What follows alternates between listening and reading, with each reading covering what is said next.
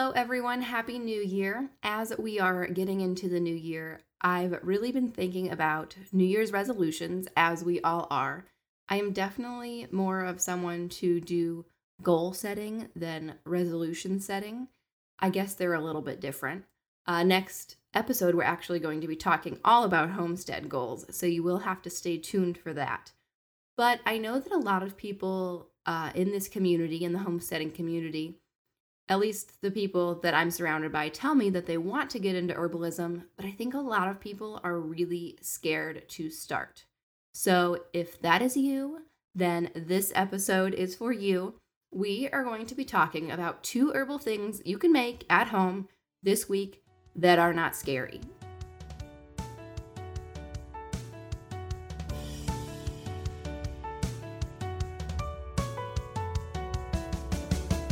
Welcome to the Homestead Challenge podcast, where we will finally figure out how to make homesteading work in this modern world. I'm your host, Brittany, kind of crunchy mom and fellow modern homesteader. I've walked the path you're on, navigating burnout, overwhelm, information overload, serious lack of time, and uncertainty of where to even start. But I've also discovered a way to integrate homesteading into my modern busy life. If you're itching to kick off your homesteading journey on your terms, you're in the right spot. In each episode of this podcast, I'll be dishing out quick and straightforward homesteading tips, sharing home management systems, and providing modern solutions that fit seamlessly into your suburban lifestyle. Ready to turn your homesteading goals into a reality? Join me, and together we'll navigate the world of homesteading in a way that suits our lives. So grab that sourdough starter from the back of your fridge, girl. It's time to rise. So I promise, when I started getting into herbs too, it is scary, and oftentimes we see all of these herbs online that maybe we've never heard of in our entire lives, like what on earth is ashwagandha and reishi, and I don't know, I can't think of anything right now, but there's a million different roots that I had never heard of in my whole life, and now I use a lot of them regularly, which is kind of funny. But there are herbs that you have definitely heard of that are still very effective and are not scary. So let's dive on in.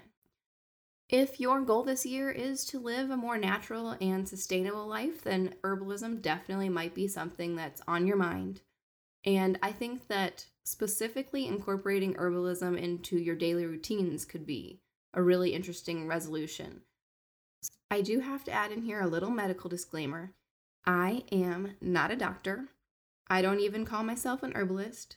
I am just somebody who has started to study this over the past probably 1.5 to 2 years. I've taken many courses, but I am by no means an expert. And also, herbs don't really work the same way as the medicine that you're used to taking. So you usually take something specific for a headache. Well, with herbs, yes, that can work sometimes, and I do recommend some herbs like that. Most of the time, different herbs work for different people. They will work differently. And it's really going to depend on the complexity of the person and all of the other things going on. It's much more of a holistic approach, which is what I love. But at the same time, it means that any advice I give you might work for you, it might not. And so, in general, this is not advice. I am just simply recommending 2 things that are fairly safe for use that I use in my own home. So, with that being said, I believe that the easiest herbs to start with are chamomile and lavender. So you might be like, what? Those are super simple herbs. Of course I've heard of those before. You might even have them in your house. And let me back up a minute. I'm not talking about essential oils here. We are talking about the whole herb, the whole plant. So we're not going to get into essential oils here. I really don't use them a lot in my home anymore. I did for a while. I will diffuse them every now and then for more serious situations. And I do use some in cleaning supplies sometimes, but I believe that essential oils are not a sustainable way to go, and especially for things that I would never take essential oils internally. Anyway, that's a whole conversation for another time, but if you're interested in that, please let me know, because I know it's kind of a hot topic, and I probably don't have the most popular opinion on that. Anyway, With chamomile and lavender, just because they're super popular doesn't mean they aren't effective. It actually means that they are. So you may have heard of chamomile and lavender being good for relaxation. It's because they are, and it actually can work. So using these in some simple products that you can use on a weekly basis will be a great way to start to notice how your body actually reacts to these herbs, and a great way to incorporate them into your everyday life. And it also is a really easy way to get started into making your own products with herbs that are really easily accessible. And it'll make it so, if it's the first time you've ever made your own bath and body product, you're not also using some kind of herb you've never heard of. So this is a great way to get started. So my first recommendation would be a chamomile bath salt. Whether you use these for yourself, they're actually also something you could use for your kids if you don't take a bath yourself. You can simply mix Epsom salt or Dead Sea salts with some crushed chamomile. And that is it. You can either just mix it together with a spoon, or you can actually blend it together in a food processor if you really want to mash it all up together. But this will be a relaxing bath salt for you or your little ones, great for before bedtime. And you can actually incorporate the whole chamomile into your daily routine. There's really no reason you can't use these every day if you really wanted to. I wish that I could take a bath every day, but I cannot. And so if you're wondering where to buy your herbs, if you don't already grow them yourself, so usually fresh herbs are best grown, in your backyard or by a friend or from a local farmer. If you're like me, I don't have a garden yet in this new house, so we are buying herbs, and I often buy my herbs online, and that's totally fine. Like, that is so easy. So my favorite place to buy herbs online is Star West Botanicals, and I will link those in the show notes. I know that a lot of people, if you're really wanting to make these things right now, you may order on Amazon, which is fine too, but there are a lot of not reputable sources on Amazon. So if you buy from Amazon, you can actually get the Star West brand on Amazon as well as the Frontier brand. Those are the only two I would recommend without doing further research into any given company. So if you're buying on Amazon, Frontier, or Star West, that's going to be your safest bet. All right. And then your second recipe that you can make this week is a lavender-infused body oil. So I actually, usually for my body oils, will mix almond oil and olive oil. And the easiest way to do this is to fill up a mason jar with about half of your lavender, or you could even add your chamomile into this as well if you wanted to. And then you're going to top it all the way off with your oils. I have a full recipe for this on the blog. I will link both of these recipes in the show notes as well, so you don't have to, be writing anything down or whatnot. And I have all of the actual measurements for you there. But a cold infusion is awesome because literally you just pour some olive oil or whatever kind of oil over some herbs, let it sit for about 6 weeks, and then you have it. If you do want to make it to use right away, you can do a hot infusion with a double boiler on the stove. And I actually talk about that in the post as well. But I think the easiest way is simply to put it in a mason jar and let it sit. If you're going to do that, though, you have to have dried herbs. Even if they're fresh from your garden, you have to dry them out first, because if there is any moisture introduced into the oils, it could mold. And nobody wants to put mold on their body. So, body oils, you can use them. You can actually sprinkle a little bit in the bath if you wanted to do it that way. I use mine in place of a lotion. So I just put it in a little dropper bottle and rub it all over my body and use it just like I would a body lotion. So like I said, if you're going to be ordering online, there's so many different things that you can come across. So you're going to come across things when you're ordering herbs online. It's going to either say maybe wild crafted or wild harvested or organic. So if something is wild crafted or wild harvested, that means it was actually found growing in the wild. So there's no way to certify it as organic, even though it technically could be.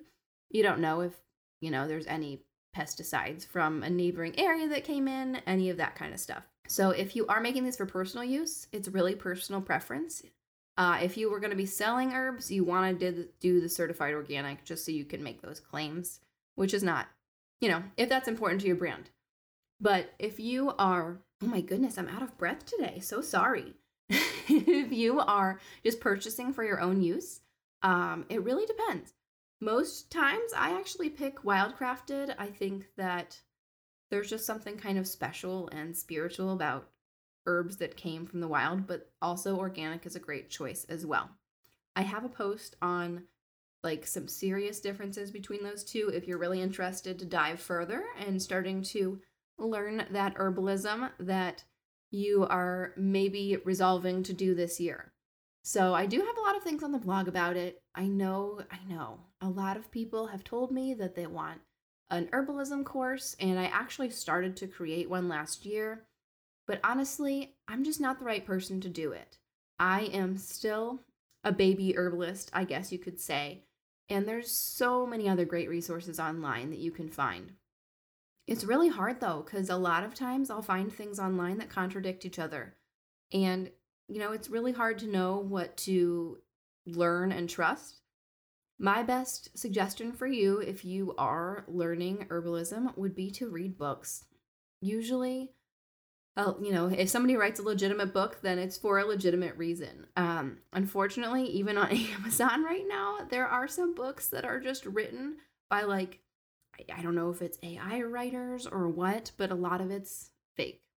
So I do have recommendations as well for some of my favorite books on herbalism if you're looking to get started this year. I will also include that in the show notes. Got a lot of links today. I would also trust some of the larger academies that are online. And then my favorite herbalist personally is Rosemary Gladstar. Any book by her is going to be fantastic. I think that she makes it really accessible, and she writes about it in a way that's really easy to understand. I personally don't look at herbalism from like a super spiritual realm. Now, some people do. That's absolutely fine. I do not. So it's really hard. Sometimes things that you'll find will be either very medical or very spiritual. But I kind of like to, look at things in between. So if that's you as well, like I said, I will include my favorite books for you to get started learning this year. But I just really want to encourage you not to be scared. There absolutely are some herbs that could be dangerous. Yes, but anything that you read that's legitimate will let you know that in advance. So you really, as long as you stick to things that you've heard of before in the beginning, before you actually, have time to dive in and do further research, it's really not that scary. And I always recommend starting with Bath and Body products first before making any tinctures or things that you're going to be consuming or ingesting. Your skin will, ingest these herbs and you will see a lot of effects from them. And so that's a great way to really get started before actually consuming anything. After that, I always recommend maybe getting into teas, especially just trying one herb at a time in a tea and noticing how that makes your body feel, your mouth feel, if it has any effect on you. That is kind of my next stepping stone before I would recommend anybody making a bunch of tinctures or capsules or anything to ingest. So hopefully that gets you started a little bit on your herbalism journey. If that's something you're interested in, I really want to know, what other questions do you have about it? Like I said, I don't think that I'm the person to really teach you anything about herbalism. More just here for support, and I can always share what I have done and what I have learned. But I'm not the one to really give you all of the information there. It's also a very personal experience, and as you work with the plants, you'll have favorites that, might be something that I've never used. Everybody has different plants that call to them and that work differently for them.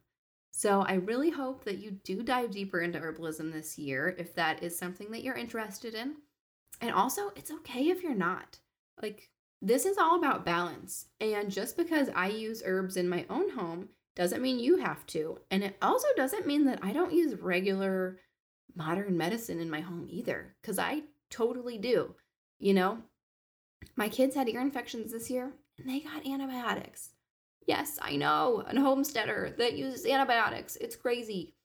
You'll see all the people on Instagram that are totally against all of this kind of stuff. And While I'm a lot more careful to just jump on any kind of modern medicine train than I used to be, I still use it when it's really necessary, and I still think it's a big blessing for us to use when we need to. Now, I don't take my kids to the doctor for just a common cold, and I don't anymore just give them Tylenol when they have a fever. There's, a lot of things that I have learned now that we don't do, but at the same time, that doesn't mean we aren't going to the doctor when it's necessary. So make sure you find the balance that will work for your home and don't listen to anybody else, really. You use your own judgment and figure out what feels good for your own home.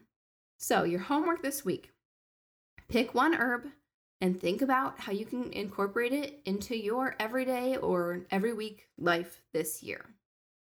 Like I said, next week we're going to be diving deeper into those homesteading goals. Oh, it's not next week, it's next episode. So in a few days here, I look forward to talking with you then. All right.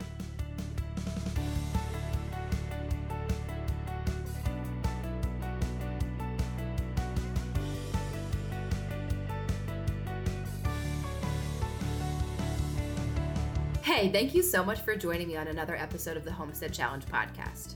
I hope our time together has empowered you to take meaningful steps on your homesteading journey.